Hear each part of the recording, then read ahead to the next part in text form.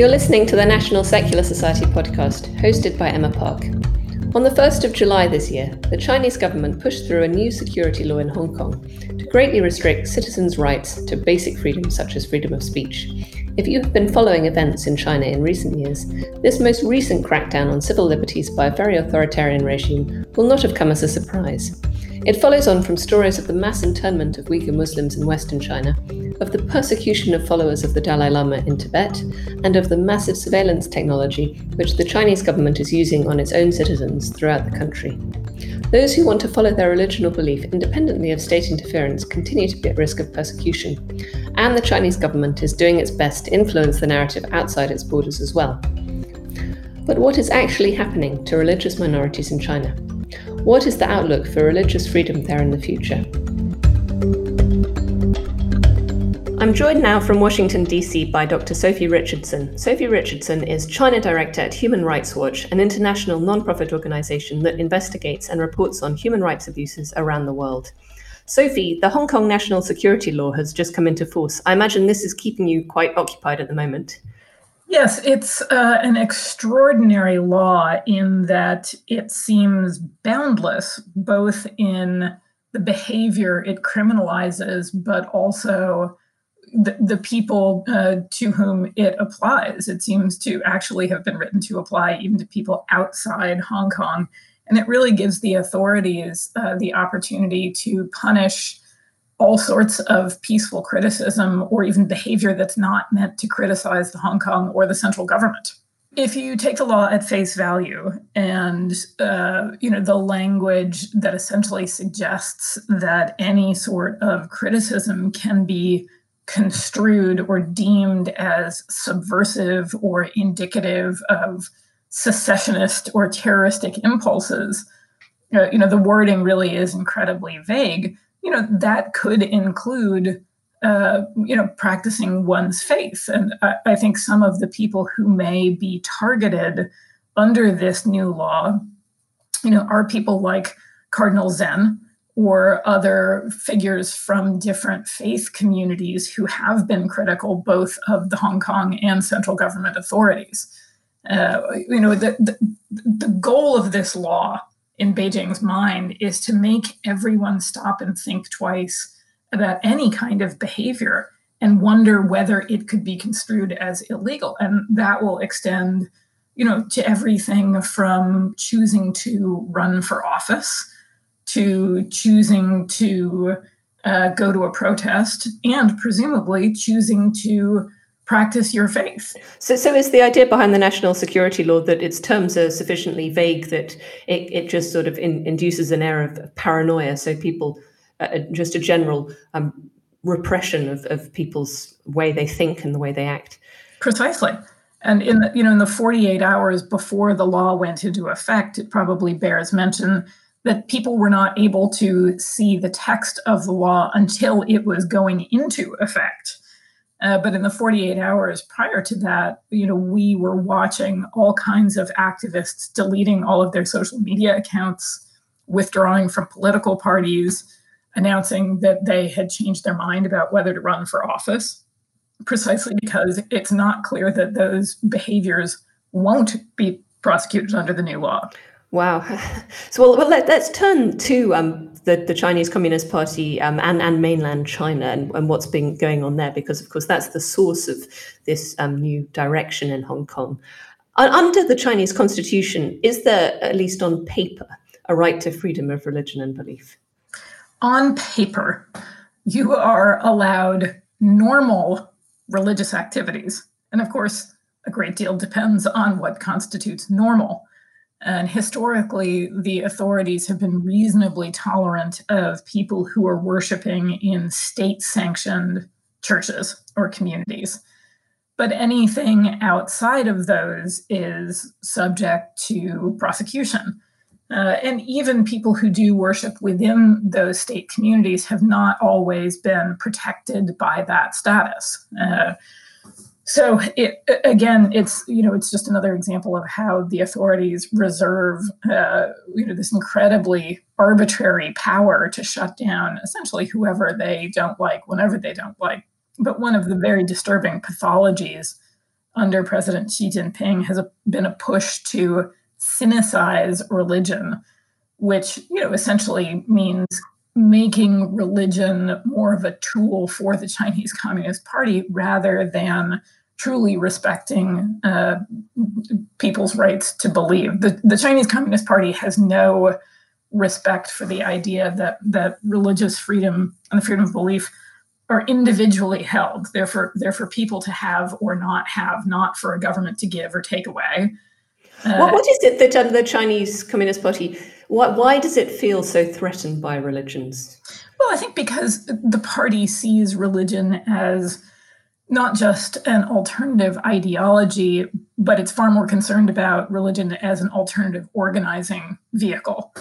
And it is incredibly neuralgic about that. And I mean, it's worth pointing out that it's incredibly neuralgic about independent civil society groups or, people whose ethnic identities, result in as much of a sense of commonality with, for example, communities in Central Asia as an identity as a citizen of the PRC.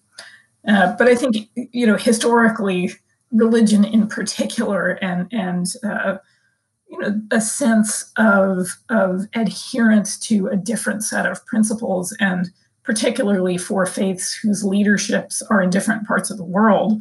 The idea that people inside China have a higher loyalty, for example, to the Vatican, is not something Beijing likes. Sure. And well, let's move to the most striking example of Chinese suspicion of religion at the moment, which is its treatment of the CCP's treatment of the Uyghurs in Xinjiang, which is, of course, in the far western part of China in sort of Central Asia. Now, of course, the Uyghurs are distinct historically in terms of their culture, religion, and ethnicity from the Han Chinese majority. How did it come about that they are part of China in the first place? Well, essentially, the PRC says it had a claim to that particular piece of territory, and it was absorbed into the People's Republic in 1949. I think what many people, or I should say it this way, some people do advocate independence. I think what many people would accept or find acceptable would be the kind of genuine autonomy that Xinjiang and Tibet and Hong Kong are meant to enjoy. Has Xinjiang ever enjoyed this autonomy? I mean, have the restrictions on it become recent, or have they been going on since 1949? You're absolutely correct that Xinjiang has never really enjoyed autonomy in any meaningful sense. And in the last several years, we have watched the authorities, not just deny any degree of independent representation, for example, or the ability of local authorities to make decisions as they see fit. But in fact, we've watched the state really launch a wholesale assault on Uyghurs' distinct identity. So what are the main ways that it's doing that? What we've documented in recent years, mostly through mass arbitrary detention of Uyghurs, is clearly an effort to reprogram people, to force them to abolish their religious faith, to force them to speak Chinese instead of Uyghur, to force them to swear their loyalty to the central government and the party. It's not an accident that central government officials will now refer, for example, to the practice of Islam as a mental illness. Oh my gosh, that's really extreme. Yes. And then that is officially what they're going to say about Islam. Yeah, that to be, you see it regularly that to practice Islam as a form of extremism, that it's often conflated with terrorism or separatism. There seems to be a particular hostility on the party's part towards Uyghurs. And how many of the Uyghurs are likely to be interned at the moment? Well, I mean, this is the moment when, an independent international investigation, ideally under the auspices of the United Nations, should be able to visit the region and assess that. We have associated ourselves with the figure of approximately 1 million Uyghurs and other Turkic Muslims detained in political education centers since roughly 2017. More recent information suggests that some of those people, we don't really know how many, have either been shifted into formal prisons because, of course, the political education centers are not constituted by any Chinese law.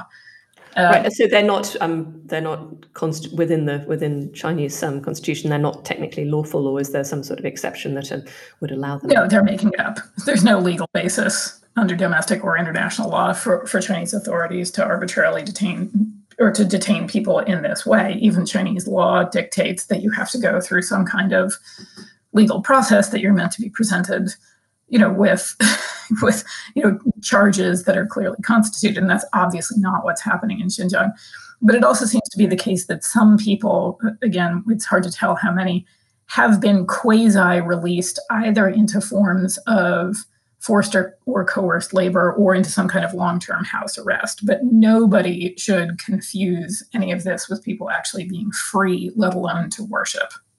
In the forced labor camps, there have been reports that they've been using the Uyghurs to make things that have gone into the international supply chain and been used by international companies. Is there any evidence for that? Well, I think what we know for sure is that companies themselves are not able to do the kind of due diligence to be confident they aren't using forced or coerced labor in their business dealings in Xinjiang. And I think that's an issue for governments and for shareholders and consumers to think long and hard about. Do we know any stories of particular atrocities that are happening within the political education centers, as they're called? Yes, we've documented, physical torture and ill treatment, beatings, and sort of that realm of abuses. I think it is fair to say that anyone detained in a political education center is being subjected to psychiatric torture because people have no way of knowing how long they're going to be held there. Relatively few of them even know what it was that landed them there in the first place. And they're not told, presumably, why they're there. Correct. And many of them are, as far as we can tell, being subjected to constant humiliation over their faith, their identity, their language. Many of them are separated from family members. Some of, I think, the most chilling abuses we've documented in the region as a result of the campaign that drove the establishment of the political education centers is what's happening to children whose parents have been detained. Right. What's happened? So what is happening to them? We've documented a number of children who are essentially placed in state care where they too are being denied any access to the faiths that their families were raising them in, to speak Uyghur, and they're being taught in Chinese. Some parents have told us they literally don't know where their children are. Right, so the children have totally been cut off from their parents. Yeah, not just from their parents, but really from their cultures, their communities. And I think we should all be concerned longer term about whether this essentially results in, the compulsory cynicization, for lack of a better term, of these children. I mean, presumably that's not just becoming Chinese in any particular way. It's becoming Chinese according to a particular idea of what Chinese means. Precisely, and it's the party's idea of what that means. Being loyal to the party, that means speaking Chinese. That means, not worshiping outside of the state churches. Tick on down the list. There's a very specific meaning of that term. Yeah. And what is the Chinese government's, as far as you can gather, what appears to be its long-term plan for the Uyghurs? Well, I think its long-term plan for not just the Uyghurs, but for everyone across the country is to, either program or surveil people into total obedience, really to generate a dissent-free society. It's a very peculiar phenomenon what's happening with ethnic minorities, most notably Tibetans and Uyghurs and other Turkic Muslims, that the idea almost seems to be that those people will be allowed to exist as sort of a distinct ethnicity, but all of the substance of that distinct identity will be hollowed out and replaced with that which the Chinese Communist Party finds acceptable. So it's okay to be a Tibetan so long as you're not a Buddhist and that you are not loyal to the Dalai Lama and that you speak Chinese and that you're, supportive of the party. So actually, yeah, let's turn to Tibet. I mean, is the situation there similar to the Uyghurs in Xinjiang? Is it how have the Tibetan Buddhists been treated by the Chinese Communist Party in recent years? Yeah, I think that the authorities have treated Tibetans in a bit differently in that they don't seem to see or sense a similar set of concerns about terrorism or violence. With Tibetans, the concern seems to be about ongoing adherence, not just to Buddhism, but to the Dalai Lama in particular. And it's extraordinary when you look at the effort the state has made, the money, the time, the resources that have gone into trying to force people into worshiping only in the ways that the party finds acceptable. And this comes up particularly around issues about the Dalai Lama's succession. Within Tibet, how far, I mean, if the Tibetans are not accepting the Chinese government's alternative candidate, presumably this is causing tensions between the Tibetans and the Chinese authorities. For sure. And it's not just tension, it is increasingly harsh punishments for people who, let that lack of loyalty show. Such as what? What sort of punishments have they been? Oh, people getting sentences of 10, 12, 15 years on ridiculous charges like, quote, stirring up troubles, essentially for having a photograph of the Dalai Lama in their homes or having, some information about him or, other people from that faith community found on their phones, for example. So it's really quite pervasive and intrusive to people's lives. But it's not just that. The extent of the Chinese government's tentacles into monasteries and nunneries, into aspects of religious education, are really pervasice. Do they have sort of their own candidates within these monasteries?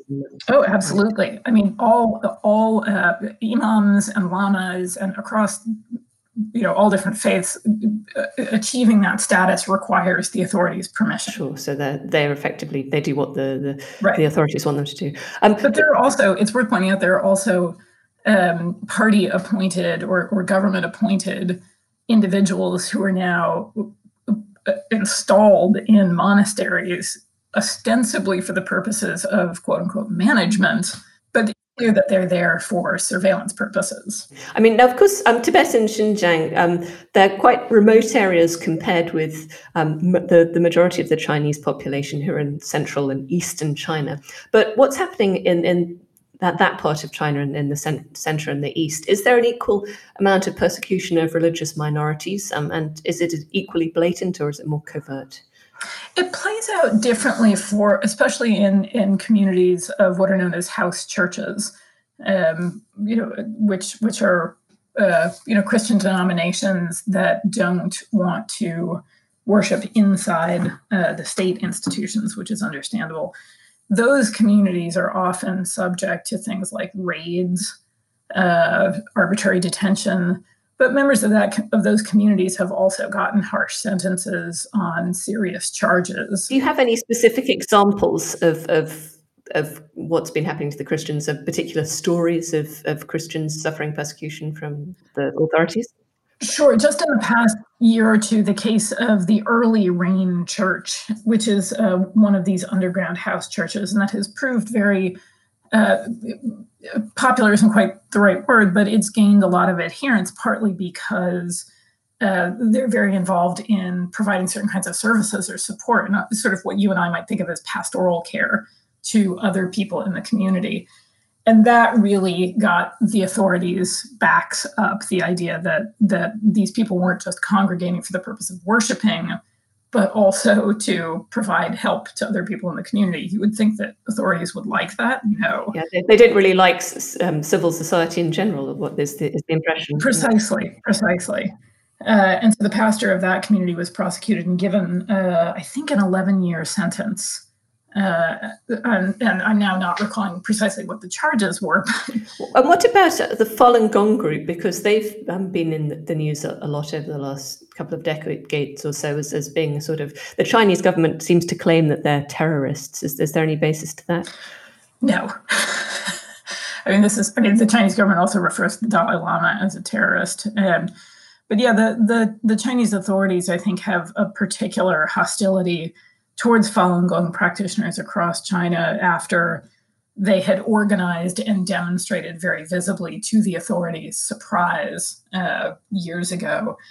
And since that time, the community has really been largely driven underground. And it can be very hard to get information about particular cases, but I see no reason to believe why those people might be treated any better now than they were in the past. Rather, I think what we've seen is, comparable hostility or suspicion of other religious or spiritual communities fan out across the country.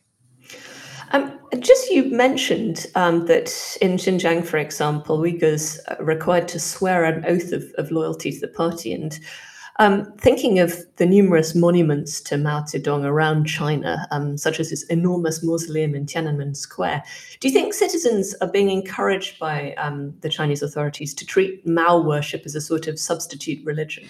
That's a great question. And we could also debate whether they're substituting Xi Jinping worship from. Sure, I was going to ask that as well. Yeah. Look, clearly swearing loyalty to the party is a favorite tool. So there are clear campaigns going on all the time across the country, and I think that has to be considered alongside very aggressive steps by authorities in parts of the country like Tibet and Xinjiang to destroy cultural property. The Larangar Buddhist community, the numbers of mosques and shrines and even cemeteries in Xinjiang that have been torn down or paved over is appalling. And it's not just the loss of the history and the faith, but also it's such an aggressive gesture of repudiating whole communities and destroying, sacred spaces. I think that's a very clear marker of what a government is all about. Sure. So it's literally just eliminating their whole identity in a way. Exactly. Yeah. But what about if we think of the place of Mao in Chinese society today? Do you think he's viewed by people as a sort of almost like a god? I honestly don't know. It's always hard to answer a question on behalf of 1.4 billion people. Well, of course, yes. And it's even harder to do when, it's incredibly hard to know, people's true feelings given the state of surveillance. But if implicitly your question is, does the party push people to worship who it says they should worship? Absolutely. Do people buy it? I think that's an open question. Is there any hope for freedom of thought in China in the long term, do you think? And if so, where is it going to come from? Well, I think the persistence of people who do find ways of maintaining their faith or their belief in ideas the party doesn't believe in. I think humans are quite resilient, especially about their most core values and beliefs. I guess it's difficult when you have children who are being educated within the state system who may not remember or share all of their parents' views. For sure. Whether people succeed in transmitting those to their children, is an open question. I think this is precisely the frustration in Tibet, that for decades, the authorities have worked so hard to wipe out these beliefs and meaning adherence to Buddhism. And yet that faith is quite resilient. I think the authorities don't quite know what to do about that. Well, what about in terms of the international community? Do you think that the international community can have a positive effect on the suppression of freedoms in China? I think So it's a very broad statement, but I think the governments that claim to care about human rights radically underestimated for somewhere between 10 and 15 years the direction of the Chinese Communist Party intended to go in. And so the current reality really is a very powerful Chinese government that is, very engaged in international institutions and economies all over the world, and a group of governments that are watching, for example, developments in Xinjiang and Hong Kong unfold, and they are speaking up at forums like the UN Human Rights Council. It's not yet clear, though, that they are willing to take the kinds of steps that might actually change the Chinese government's calculations. What sort of steps might those be? Right. Are those governments actually going to come together and impose sanctions on senior Chinese leaders in response to serious human rights violations? Are they going to, either impose visa bans on those people or, provide safe haven, for example, to people from Hong Kong? Are they actually going to try to hold senior Chinese government officials accountable through UN mechanisms the same way that you would hold accountable, people from other governments like, the Myanmar military or, other rights abusing regimes held accountable for their human rights violations? Sophie Richardson, you've given us a lot to think about. Thank you very much. Thank you.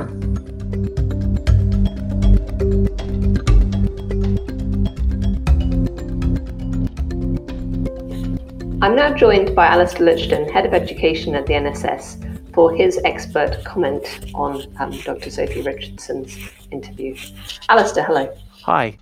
Do you think that China's treatment of religion can in any sense be called secularist? Because it's certainly not religious. This is an issue that we've covered and spoken out about, but the information has been limited. It is clearly one of the most wide-ranging and horrific crimes against humanity happening today. And critics of secularism might wish to lay that at secularists' door, as it were. So I think there are two ways of answering whether these two specific situations or China's treatment of religion in general is secularist. The first could be just quite a simple thing to say, it's clearly not secularism. In fact, it's the opposite of secularism, but almost by definition, when you have state regulating religion, when you have state mandating how people should practice their religious beliefs and outlawing and persecuting particular religious identities. You could also argue that how China is treating religion is a model of secularism. However, if you were to buy that argument, you would have to say that it's such an illiberal model of secularism that it is just completely outside of what we are talking about. It's completely outside the realm of liberal secularism. It's so far in that direction. It'd be kind of like calling a penguin a dinosaur. Under some definitions, you could make that technical argument, but it's just completely outside of the realm of liberal secularism. Absolutely. And I think one of the key things about secularism, as far as I'm concerned, is the fact that it supports pluralism and it very much fosters freedom of religion and belief, as well as freedom of expression, as far as possible within what is necessary in a democratic society. Whereas China, on the contrary, as Dr. Richardson said, certainly doesn't do that. It does not allow any freedom of expression, really, in religious matters, except to the very, very limited extent in which the state really has total control over people's beliefs. And in that sense, it's structurally and in terms of effect very similar to a theocracy. Theocracies mandate and impose their own ideology and how others must act, and very often are very concerned about even just identities that they perceive as a threat to the identity which they are seeking to create, as well as the ideology which they are seeking to suffuse throughout the society through the theocracy.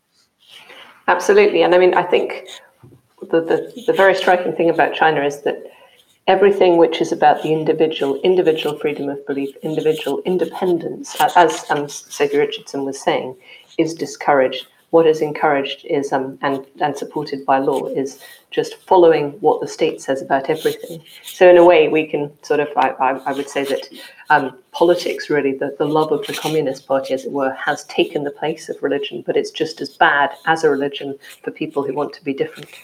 And it could be seen as an extreme example of what we see in some models of illiberal secularism or some anti-secularist models, where freedom of religion and belief is removed from the concern about individuals and individuality and placed within a context of groups.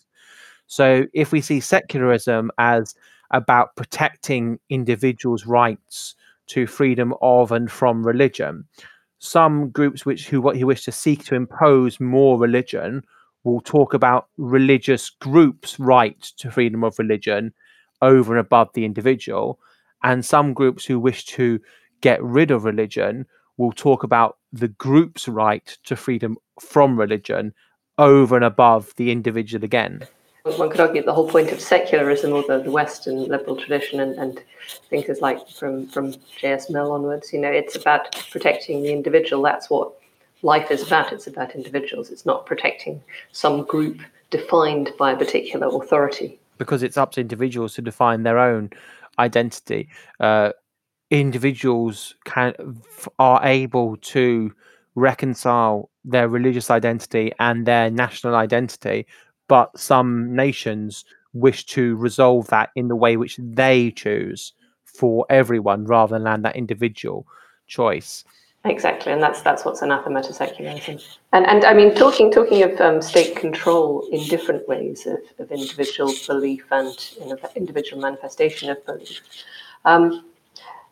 I think Sophie Richardson mentioned this briefly, that the international response so far has been pretty weak. I mean, I think including in Islamic majority countries. Yes, this actually is a point that our honorary associate Nick Cohen made in an important piece in The Guardian over the weekend. In that piece, he actually also pointed out that Chinese officials have called criticism of what's going on blasphemous.